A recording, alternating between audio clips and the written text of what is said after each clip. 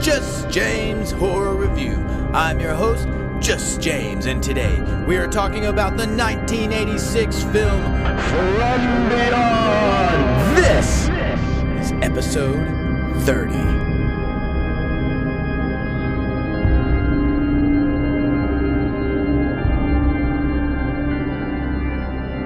Well, hello there, listener, and welcome back. Episode 30. Holy shit, we've done a lot of these already. Today we're talking about the 1986 film H.P. Lovecraft's From Beyond. Excited about this episode. Of course, huge H.P. Lovecraft fan, so when they try to make these into movies, I can't fucking wait to watch them. I saw this movie a really long ass time ago and had forgotten about it. It came up on Amazon Prime or somewhere. Well, probably not Prime, because any movie I try to watch on there, it takes a big, fat, hot shit on me and tells me it can't be shown in my area. Why do I even pay for it? I don't know. Jeff Bezos, giant cock rocket dude, whatever. What the fuck, bro? Fix Amazon. What is happening? I don't even know. Okay, anyway. I'm excited about this one because this movie was awesome. It had all that sweet 80s nostalgia, that flair, that B-movie. I just loved everything about it. If you haven't seen it, watch this if you want to watch something entertaining that, something you would rent from Blockbuster and just enjoy with popcorn and friends or a date or whatever. It's that kind of movie. It's just really entertaining. You know exactly what you're going to get from watching the trailer. It's just like, Reanimator and stuff like that. So, yeah, if that's the kind of stuff you're into, you're going to love this film.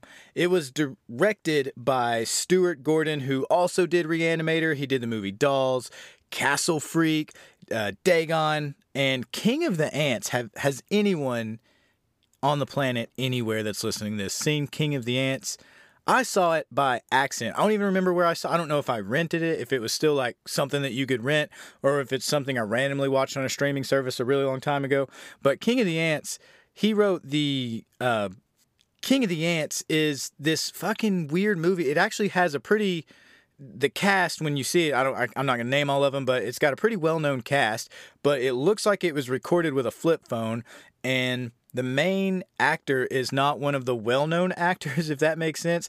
And I won't get into the whole premise of the movie, but there's a large chunk of the movie where this dude is in a shed, and one of the Baldwin brothers just comes in every afternoon and beats him upside the head with a golf club. And the idea is that he witnessed a murder or something weird, and they can't really kill him because they don't want to get, plugged for this other murder. And so they're just going to hit him in the head until he loses all his ability to think coherently, and he's just, a vegetable. And then they're just going to release him into the street and, I guess, make people just think he's just some crazy old kook that wanders the streets or something. I have no clue, but that was the premise of the movie. It was really weird. The ending was okay, but what a weird fucking movie. If you've seen it, let me know. King of the Ants, or King of Ants, maybe. Anyway, Stuart Gordon, he also wrote the screenplay for Body Snatchers, and he wrote the story for Honey, I Shrunk the Kids, which I thought was a really weird twist with all these other movies that he's done, because everyone loves Honey, I Shrunk the Kids. But he also wrote the story for The Dentist, and he was involved with writing 22 different episodes of ER. So, yeah, the dude's got game, right?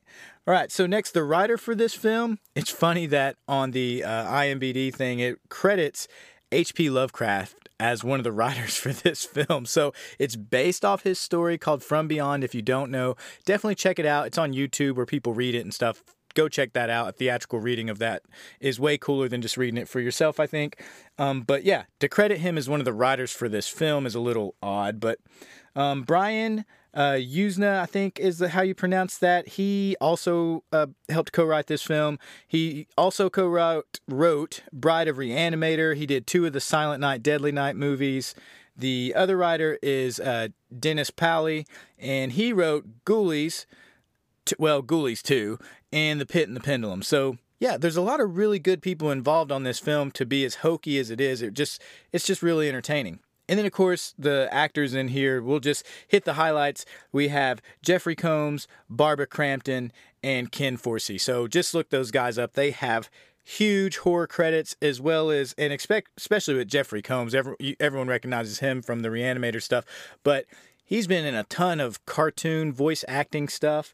And he was also Brainiac the voice of Brainiac in Injustice 2, the video game. So just really neat career with him and the other three that I named in there. So just check those out. Yeah, this is going to be a good movie. It's got all the right elements to work up the awesomeness that is this film. But anyway, with all that being said, let's get into it. So the cool thing about this movie and movies like this is that it gets started right away. We have Crawford, who's going to be our main character, the Jeffrey Combs character, turning on a bunch of really cool old sci-fi looking machines, real large computers, lots of blinky lights and, buzzing sounds and all that. And he's flipping them on. Like the whole room is just full of these computers as he's getting ready to crank up whatever this experiment is. Then we see these tuning forks that start glowing in a very warm, almost liquid-looking glow, very 80s kind of technology to illustrate this on the film. And this worm-looking weird thing, it almost kind of looks like that thing that's swimming out of Jason Goes to Hell on the cover art. Little hell worm that's swimming through his eye. Kind of looks like that. It is swimming around these tuning forks. So Crawford goes up to look at it. We still don't know what any of this is. And as he's looking at it, this weird translucent purple worm latches onto his face and becomes very real. And he has to pluck it off of his face. And he decides to shut it down. So we're getting sci-fi monster action and blood, within the first 5 minutes of this film. Pretty fucking cool, right? So anyway, he goes and gets another character who's going to be Edward Pretorius. What a name. Sounds like a transformer. So he goes and gets Pretorius, I guess. This guy's going to be his mentor. And this dude, he's got all of his taco meat out. When he goes and beats on this guy's door, he's wearing like a silk, night robe thing that's all open. If you don't know what that taco meat is, chest hair. If you don't know, now you know. It's the coolest word ever for it. So anyway, he's got all that stuff showing, and he's got this silk robe on with, fucking tigers and shit on it or whatever. He looks like a pervert. Yeah, he just kind of looks like a pervert. Anyway, he answers the door, and, of course, the Crawford character is really excited. He's like, I've done it. I've told you it would work or whatever. And the guy's like, no fucking way. I don't believe you. They go upstairs, and the Pretorius guy goes over to the machine, and he flips the switch on, but then he flips on the other switches. So when this tuning fork started glowing, there was, I think, 3 other ones next to it. So let's just say 4 total. Well, the Pretorius guy flicks on all the switches for all of them, whereas Crawford just did 1 because he's a scientist. So he's trying to experiment a little bit at a time. He's not going all in. He's testing the waters of whatever this fucking machine is. But super awesome, cheesy, B-movie type acting, because Pretorius flicks all those on, and then it turns and it shows Crawford's face, and he just kind of is like, my God, because he knows some shit's about to go down. He done got attacked by a weird purple interdimensional worm. He can only suspect what is going to happen with all these forks turned up to fucking 11, right? So Pretorius, he just looks at him like, whatever, nerd, flicks the switches, and he starts almost having this orgasmic type reaction to what is going on. You can just tell he's all in. It's affecting his body. It's affecting his peen. Everything is just happening. And Crawford's like, turn it off. And he's like, no, don't you feel it? Something's coming. And I was worried there for a second. I was like, I hope it's not, is it a monster? I hope it's a monster and not you in your weird pervert robe. But anyway, he's like, can't you feel it, Crawford? And then all this, the whole place is shaking, and you just know that something epic is taking place. However, we as the viewer can't see what it is that this Pretorius guy is experiencing at this time, because he's standing right next to these forks, so he's getting all the juice. Edward, on the other hand, not Edward, but Crawford, on the other hand, is having these weird headaches. He keeps kind of grabbing his head and, wincing in pain while this machine is buzzing and whirring and all that. And then we cut to an outside shot, and I love these types of scenes where you have something really dramatic, mysterious. You are all in. You're leaned into the TV like, holy cow, what is happening? And then we cut out to what it would look like from the outside, and it's just not dramatic. It's just a house with these flashy lights coming out of the window. And what do we have? We have the nosy neighbor outside, and she is watching, and she is an absolute just typecast character. She's got on, it's like an older woman and sitting in her window. She's got a shower cap on, just think your typical nosy neighbor type. And she's calling the cops, complaining about this stuff, saying, well, last time you said you'd send an officer and you never did. And then they end up hanging up on her. So what does she do? Well, what any nosy neighbor like this would do, she gets her yappy little dog, the one with that crusty shit in its eyes, you know the type, and decides that she's going to go over there and figure out what's going on. She's a concerned citizen. So she runs over there, just lets herself into the house and decides to go inside. And, you know, nothing anybody would want to go inside. You can hear all kinds of weird shits happening and banging around. And she ends up passing Crawford on the stairs. And I think he's got an axe in his hand or something. Anyway, he doesn't look good. You can tell something crazy is happening. He's running out of there scared, and he blows past her. And she ends up going up the stairs. She opens the door, and there we have Pretorius's headless body laying there on the floor, covered in his silk robe, of course. And then some other just kind of stuff happens. But either way, they run out, and the cops are already out there. They catch Crawford as he runs out, and they put him in handcuffs, and the old lady is like freaking out, and she's yelling everything. And then we cut to him being in a mental institution. And so here's where we meet Dr. Catherine McMichaels. So this is our Barbara Crampton character. And this character, I don't know if this is movie magic or whatever, but when they first show her, it is crazy. Maybe it's just the film and how it was back then, but like her eyes are insanely blue. So I don't know if maybe that's just a Barbara Crampton thing. I don't know. But anyway, I just pointed out. So anyway, she's a psychologist, and she's one of these people who wants to prove that Crawford isn't crazy. She has this theory that people that have all these psychological issues, that they're not crazy. There's something else that they can fix to make them, you know, not have psychological issues. I don't know how to say it. Either way, for the point of the story, she is saying that Crawford is not crazy, and she wants to figure out what is really going on. She don't believe that he's a murderer because he's just college-educated scientist, worked with one of the greatest scientific minds in the world, whatever. She doesn't believe that he's a killer. There is another character in here that's of note, just that believes truly that Crawford is just crazy. He's out of his mind. He's a murderer, and she is really against everything that Dr. Catherine is trying to do this whole time. She's, you know, just kind of a bitch to her every time she comes around. And I understand why, because of what is coming up, like what happened. So she goes into the psych ward, is trying to tell the head nurse lady, like, well, he's not crazy. You're stupid. I know better than you. So they decide to do a CAT scan on this guy.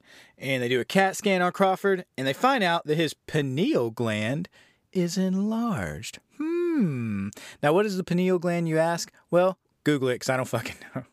I didn't bother looking it up for this episode. But she believes it's a result of whatever experiment, because he's told him, hey, we were doing experiments, this machine, we saw these interdimensional weird things coming around, they started to attack us, and what he was saying was he had to destroy the machine with an axe, and that he didn't cut the head off of Dr. Pretorius, how it was the monster or whatever came through, took his head. So that's kind of why he's being charged with the murder stuff. And that's the story he's telling them. And obviously they don't believe him because it's just so ridiculous sounding. But now they got to try to explain, well, why is his pineal gland so enlarged? Well, Dr. Catherine's going to figure it out.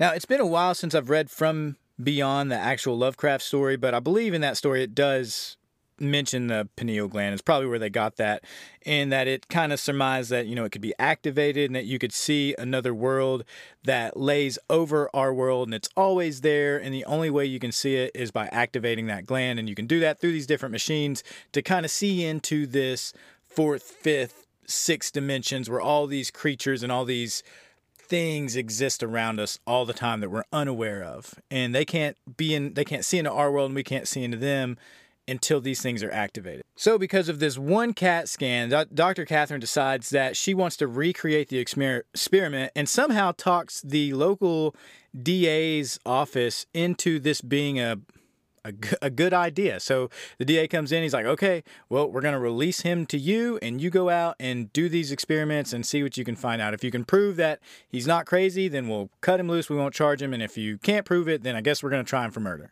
Which, in case you didn't know, is not, I believe, nothing that would ever actually happen. One, because the DAs don't believe you.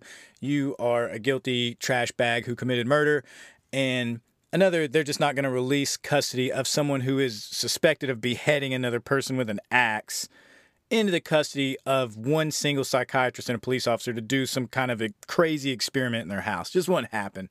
But, you know, then we wouldn't have this super fucking awesome movie. So, but you know what's funny as I watch this movie and kind of think way too deep about it for no reason whatsoever is that maybe what if all this weird shit is real? I don't guess you can disprove that it's not real. Is that a double negative? I can't prove to you it's not real. I can't prove to you that it's not real. So you think about it, there are all these frequencies around us all the time. I guess they could be, in another dimension or viewed through a different way. That something would exist there, right? I mean, sound exists in frequencies, light exists in frequencies, radio frequencies, radiation waves, all that invisible shit is just floating around us right now. Look around, look to your left. Now look to your right. Now look up, now look down, now look all around. Guess what? Frequencies, every fucking where. Did you see any? No, me neither, but they're all there. That's why your radio works. That's why you're able to listen to this on your phone, from your cell phone, or your earpiece or whatever it is. Yeah, so all these things are just jamming through us all the time anyway. So who's to say, I guess, that, maybe this shit is real. Maybe with all the alien talk going on, who knows? I mean, really, when you think about it, like, how the fuck does a cell phone work? Like, I know you can Google how does a cell phone work, and it's going to say a bunch of stuff about radio waves, but I mean, how are all these dank-ass memes that I send out daily to all kinds of people, how does that work? It's just getting broken down into some type of weird little wave, and it sends out, and all of a sudden thousands of people are seeing this dope ass meme that I got, or whatever. I'm sharing this radio broadcast, or is this even a radio broadcast still? What is this, internet broadcast? What's it even be called? What wave is this thing flying on, man? I don't know. It's blowing my mind. Put me in a mental institution at Crawford, because I can't figure it out either. It's just nuts when you really start thinking about how much you don't know about all these different things and how they exist and how they work. It's fucking weird.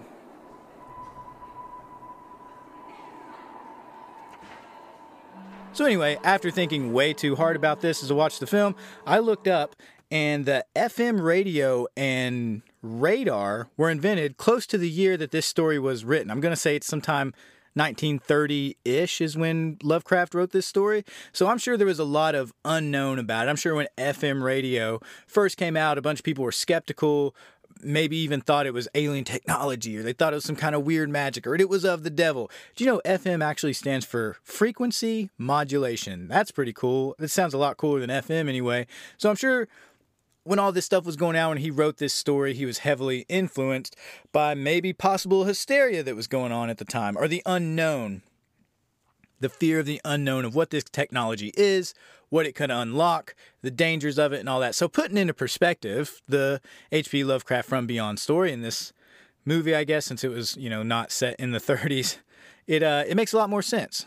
Yeah, so, whatever. Okay. So, anyway, they're leaving the psych ward. It's Crawford and Catherine, and they come out and meet the officer who's also going to be escorting them around and be a part of their little team here, Buford Braun Lee, or, as he says, you can call me Bubba.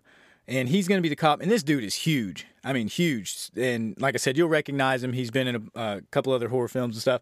But they go right away from the psych ward to the house. Another weird thing about this, you just had someone that either murdered someone or watched someone get murdered. I would think as a psychologist, the last thing you'd want to do is reintroduce them to that trauma.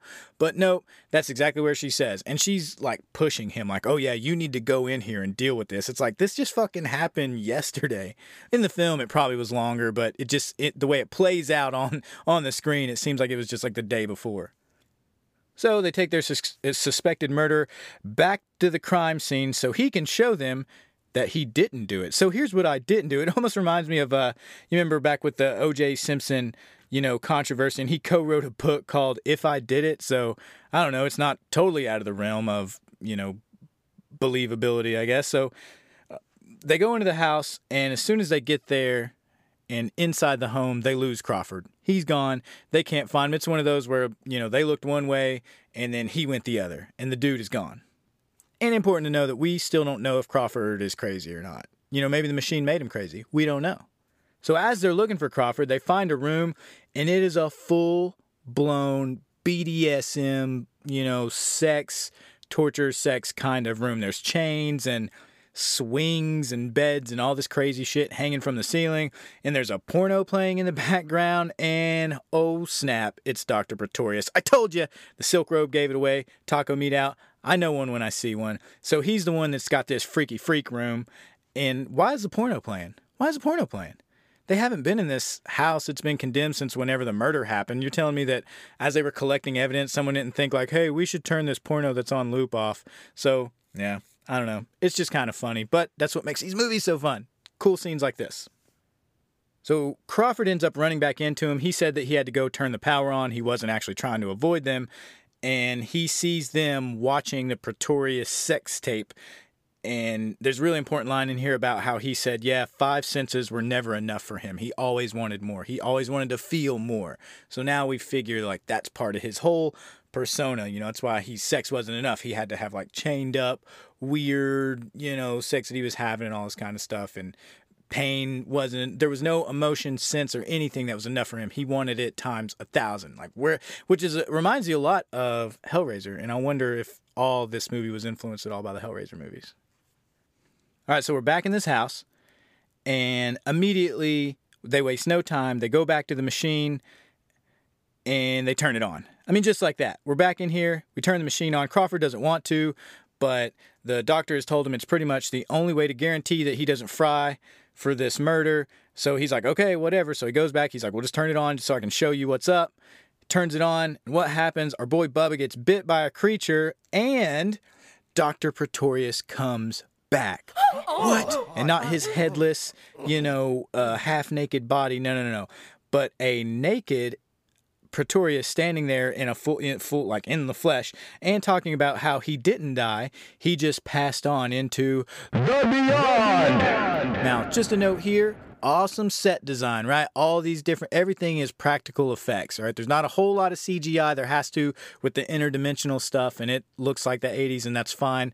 But everything else is these really huge, awesomely built sets that look really cool, and man, just such good 80s horror feels in this movie. So here also, they don't waste any time with Pretorius doesn't come back and whisper some stuff and just like disappear into purple smoke. No, he comes and talks to him. He hits on the doctor. He, is putting down Crawford already and kind of telling him, he's a little simp and all this stuff. And I think Crawford even goes to touch him and his fingers just kind of sink into his flesh, and Pretorius is laughing. He's like, this is just, that was just a body. I'm so much more than a body here. And he ends up pulling all the skin off his face, and these tentacles and shit like come out of his face. It splits open, all this really awesome shit. And then Bubba is like, fuck this. He unloads a fucking hand cannon on him, which explodes Pretorius's head, shooting juice like a geyser, and it's just awesome. And somebody shuts off the machine. Can't remember who, but while this is happening, they shut it off, and everything disappears. So remember, as long as the machine is hitting a certain frequency, I didn't bring this up, but the whole point of the machine and the tuning forks is when you set it to a certain frequency, it activates that pineal gland. You're able to see them on the other dimension, and they're able to see you. So that's what's happening. So as soon as you shut it down, as soon as that frequency is lost, it's gone. Everything disappears. So that's exactly what happened. So the next morning, they're all talking about this over coffee, and the doc she is all in. I mean, she apologizes to Crawford because he's obviously like, hey, this is all your fault. I told you just turn it on, let you see, turn it back off. But she kept telling him not to turn the machine off. And then even when the Pretorius dude showed up, he's like, hey, there's your proof. This dude's not dead. I didn't chop his head off. He's sitting here butt-ass naked in front of us, with tentacles and stuff. So like, we're going to shut it down. Well, she didn't. So she apologizes, and you don't really know where it's going to go. And then she's like, that's why we have to do this again. And she's like, I think I need to do it alone. And you're like, is this bitch crazy? Does she not just see what just happened? Had Bubba not been there with his fucking python to blow this thing's head off and, someone to shut the machine down, who knows what would have happened? So this is where we start to understand, I guess, too, that the beyond has an effect on you even after you shut it down. Once that pineal gland is affected and you're, exposed to this other dimension, kind of messes with your brain. It's enticing. It pulls you in. And we also learn a little bit more about the Dr. Catherine. She says something about how her dad died in a psychiatric hospital. And this is important, I guess, because it's kind of showing you why she's so adamant about this stuff, because she goes in this long thing about her dad was in a psych hospital. They didn't try to help him. He was tortured and he died like alone and all this other stuff. And she just doesn't want to see that happen to anyone else. It's a personal experience for her. And that's why she's on this crusade to figure out what it is. And now she's starting to believe that maybe, just maybe the people that are suffering from schizophrenia have some type of thing that, part of that disease or whatever affects their pineal gland, and they're actually somewhat in tune with this other dimension. So that's why it seems like they're talking to themselves, they're seeing things that aren't there, they're having hallucinations and all that, because, you see how the two are kind of tying together, right? So pretty cool little tie-in right there. I like that. Cool concept. And then in the middle of why they're arguing about all this stuff and going back and forth, I don't even think Bubba's on screen when he says this, but you just kind of hear out of the side, he says, well, how about the hard-on I got? Is there a statistical correlation for that too? And I will say, when it was happening, you could tell that Crawford and the doc were sexually hot and bothered a little bit. So now we understand that for whatever reason, this machine, it affects your brain, gives you headaches, it entices you in, but also kind of, I guess, just a different feeling of pleasure. You just feel sexy around it. Or is that part of Pretorius being around, and that's kind of what it does through him in that dimension? Well, Crawford has said there's some kind of monster on the other side. Not Pretorius, but there is some kind of thing that he doesn't explain, which is a very Lovecraft thing to do, to say, I cannot speak, I cannot explain, words cannot describe, there's nothing that compares. He loves to unexplain fucking everything to make it even that more scary. But sometimes it borderlines on annoying sometimes. Some stories I'm like, well, just tell me what the fucking thing looks like, He's like, I can't. It looks like a plant, but not a plant, but an animal, but not an animal. Like it has teeth, but, in a million eyes, but no, I don't know. It's fucking weird. He's still my jam, but, sometimes gets on my fucking nerves. All right, so they're done with all this. They end up going to sleep, and Catherine is awoken in the middle of the night, being lured to the machine, right? She's all being seduced or whatever, and she goes upstairs by herself, flicks that bad boy on, and instantly all hell breaks loose. Like I said, there's no pause in this movie. It's just cool from beginning to end. You're never going to get bored watching, is what I'm saying. So Crawford runs upstairs. His forehead is pulsing. You can kind of briefly see like this weird like beating in his forehead where his skin's kind of pulsating. And he sees Catherine with her tits out. The doc's got her tits out. She's going to second base with this huge, mutated, Pretorius-looking creature. And every time we see Pretorius, he's going to take on a different form. So he's not human anymore. Remember, Bubba already blew his head off. And so he comes back now, and he's kind of he's more creature than human. And like I said, he's over there getting it on with Crawford. Or, not Crawford, but... Not yet, but he's over there with the doc. And like I said, we have our typical 80s topless scene, of course. And I want to say maybe Crawford tries to do something at this point to turn it off, and he can't. Like, it's shocking him. It's, electrocuting him, and he can't get it out. So he runs into Bubba. Bubba thinks he's trying to escape. He doesn't know what's going on. Bubba finally gets on board with what's happening. They run downstairs to try and kill the power. There's a power box or whatever down there. So they go down there, and holy shit, there's this big sandworm, alien, hell, snake thing that's down there that's keeping them from getting to the power box.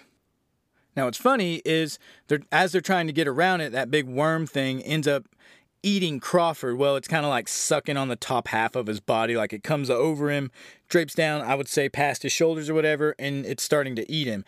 And Bubba, like a boss, jumps on this big-ass worm's back and just starts stabbing it. And he ends up pulling some wires.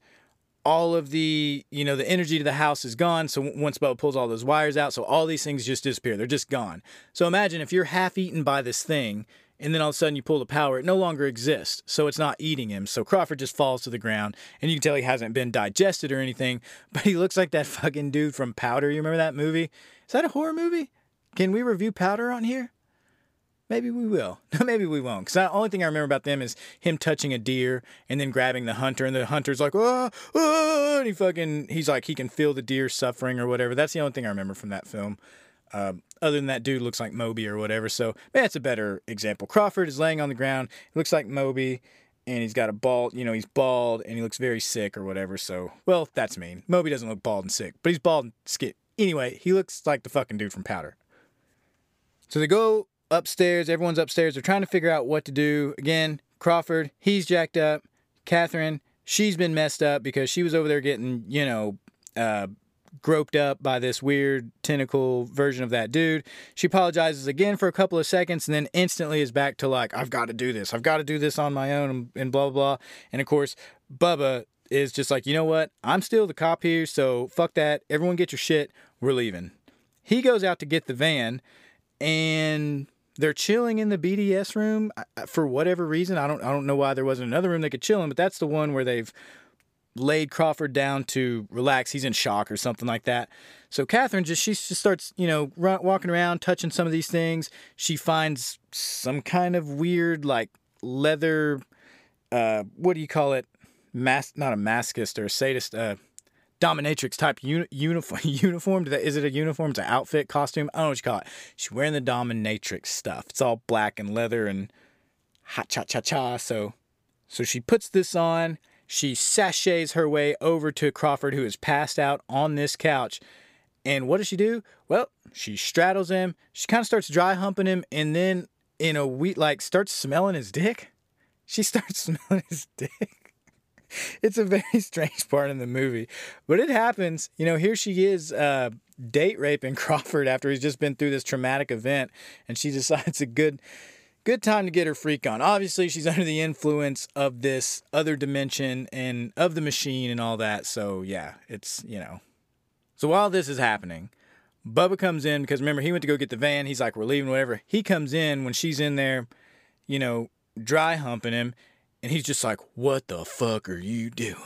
And she gets up, not embarrassed at all, gets up and goes over to him and starts trying to kind of seduce him a little bit. And he's almost kind of falling for it because, I guess at the end of the day, he's still a dude. He's just kind of like, bitch, what are you doing? I just saw you smell his dick. What are you doing to me? So while this is going on, though, the Resonator, I haven't said this whole episode, but the name of the machine is the Resonator. And the Resonator ends up starting back up on its own. So Pretorius, or the monster that ate Pretorius or whatever, is finally figuring out how to turn on this thing so that it can smash the two dimensions together again, and he can come out here and, mess with the humans that are there. And they all go upstairs to try to turn it back off. Again, they can't touch it because of whatever reason. Oh, this time it's like sandflies or something. I don't know what they are. It's just this huge cloud of flies start attacking them. Bubba tries to save them, and poor Bubba gets eaten alive by these sandflies. Awesome scene here where he is, 75% of his body, flesh, and everything has been eaten off by these weird flies. And they're talking to him. So, his leg is only got some meat on it, but you can see it in like his hands and his rib cage and stuff. But it still has his head there. Cool special effects, cool makeup, cool monster shit. The flies were kind of weak sauce. I wish they could have done something else. But anyway, the end result was really cool. So Pretorius makes another appearance. He's in yet another weird monster form. It's really big and got tentacles and weird spider legs and all kinds of stuff. There's no rhyme or reason to it, like your typical Lovecraft creature. And he starts affecting Crawford, the headaches and all that stuff and that pulsing in his forehead. And all of a sudden, this weird little E.T. looking finger tentacle thing just shoots out of Crawford's face. So Catherine sees this, and she, for what I guess she's broke the trance of the Resonator, and she decides she has to shut this thing down. Not when all the other shit was going on, of course, but now that all this is happening, well, now it's time I got to figure something out. So she finds, I don't know, a fire extinguisher or something, ends up spraying the machine because they can't touch it because it electrocutes them. So she sprays it to try to short it out, I guess. And it works. And then we cut, and the scene's over. And the next time it comes up, we are back at the psych ward. Not only are we back at the psych ward, but now they have the doctor. They have Catherine in the psych ward. Well, the original head nurse that she had talked a ton of shit to at the very beginning and kind of like stepped all over her plans comes in and just wants to let this, Catherine have it. She's like, yeah, I told you this was a dumb idea. I told you stupid. Now we have someone that's dead. And, the other guy's in this weird catatonic state. We don't know what's going on. And they're like, now she's saying the same crazy stuff that Crawford guy. And so she's like, let's give her electroshock therapy. Like she's being a real cunt, Which is another weird thing to think about, too, in this movie.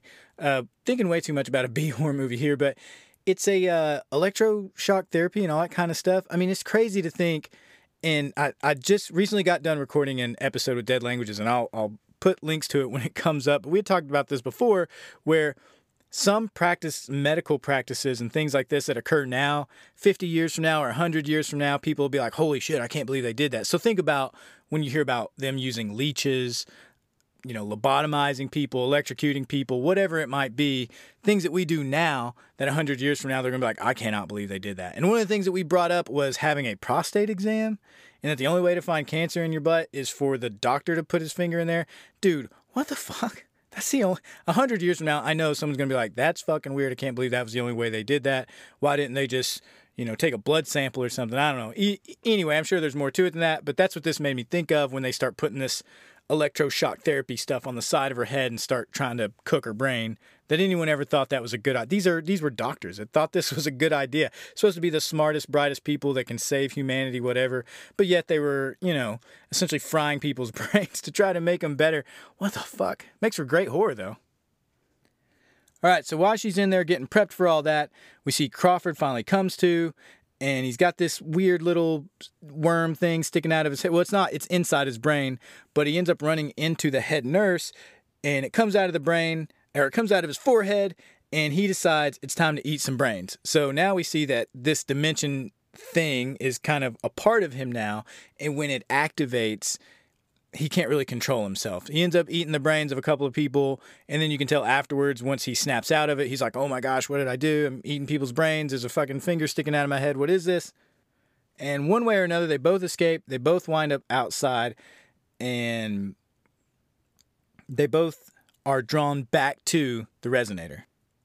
So Crawford's drawn back to it because he's got weird interdimensional tapeworms sticking out of his face, and Dr. Catherine is trying to go back to it because she has to destroy it. So she steals a van or a meat wagon or something like that, goes out there, gets to the house, and she's like digging in her purse and pulls out this absolute ridiculous, like Wile E. Coyote set of dynamite with a big clock on it and sets it on the resonator. Where in the fuck did she get dynamite? And where the fuck did she get that much dynamite? She just had it.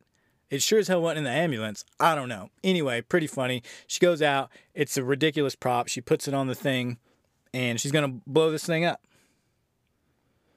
And as she's about to do that, Crawford comes up. He's in full forehead tentacle mode. He comes up. He tries to stop her. He starts fighting with her. He's going to suck her brain out, and he's telling her, like, it doesn't hurt. It'll feel great. You'll be one of us or whatever. And as he gets close enough to almost bite her eyeball, she reaches up and bites that little tentacle thing right off his forehead. It's a pretty gnarly scene. It's pretty cool.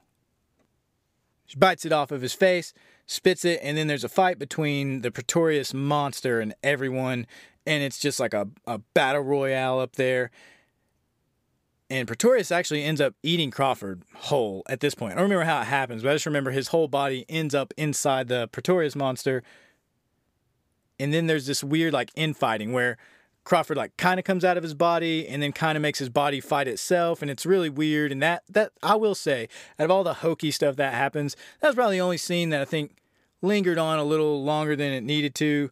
And long story short, at the end of that, Catherine escapes. She leaps out of a window because remember, there's still a dynamite with a timer on it and everything that's about to explode. She jumps out of a window, and I want to say this bitch is like 3 stories. I mean, it is tall. It's like the attic of this big, big house. But she leaps out the window, whole place explodes in this gigantic ball of fire. She hits the ground, and it shows her, and she's nastily broken both legs. I mean, snapped sideways. It shows the bone sticking out. There's big chunks of meat. It's pretty awesome. And she's just sitting there on the ground, and of course, it pans up, and all these neighbors have come out, and they're all just standing there looking at her and watching the house burn. And she's like crying. And the nosy lady's back with her dog with the shit in its eyes and the shower cap. That lady's back.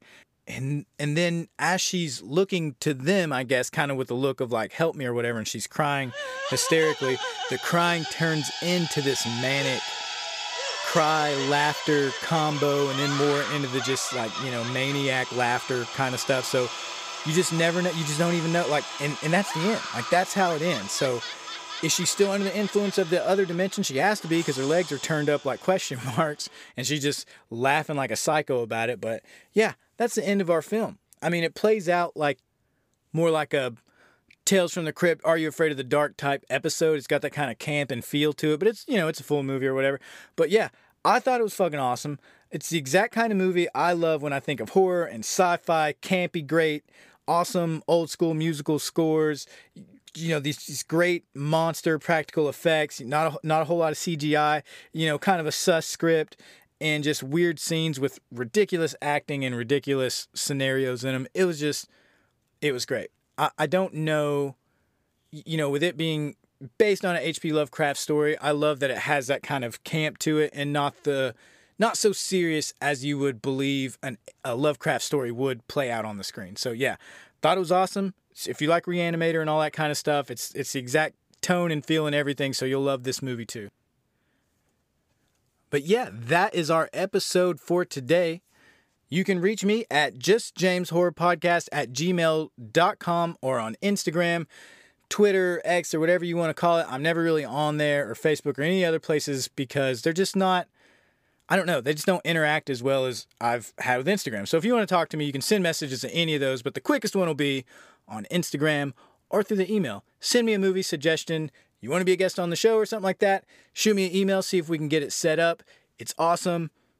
I love doing this kind of stuff. I love getting to watch these movies that I haven't seen in a long time, and I have a great time doing it. So, this has been the Just James Horror Review. I'm your host, Just James. Take care.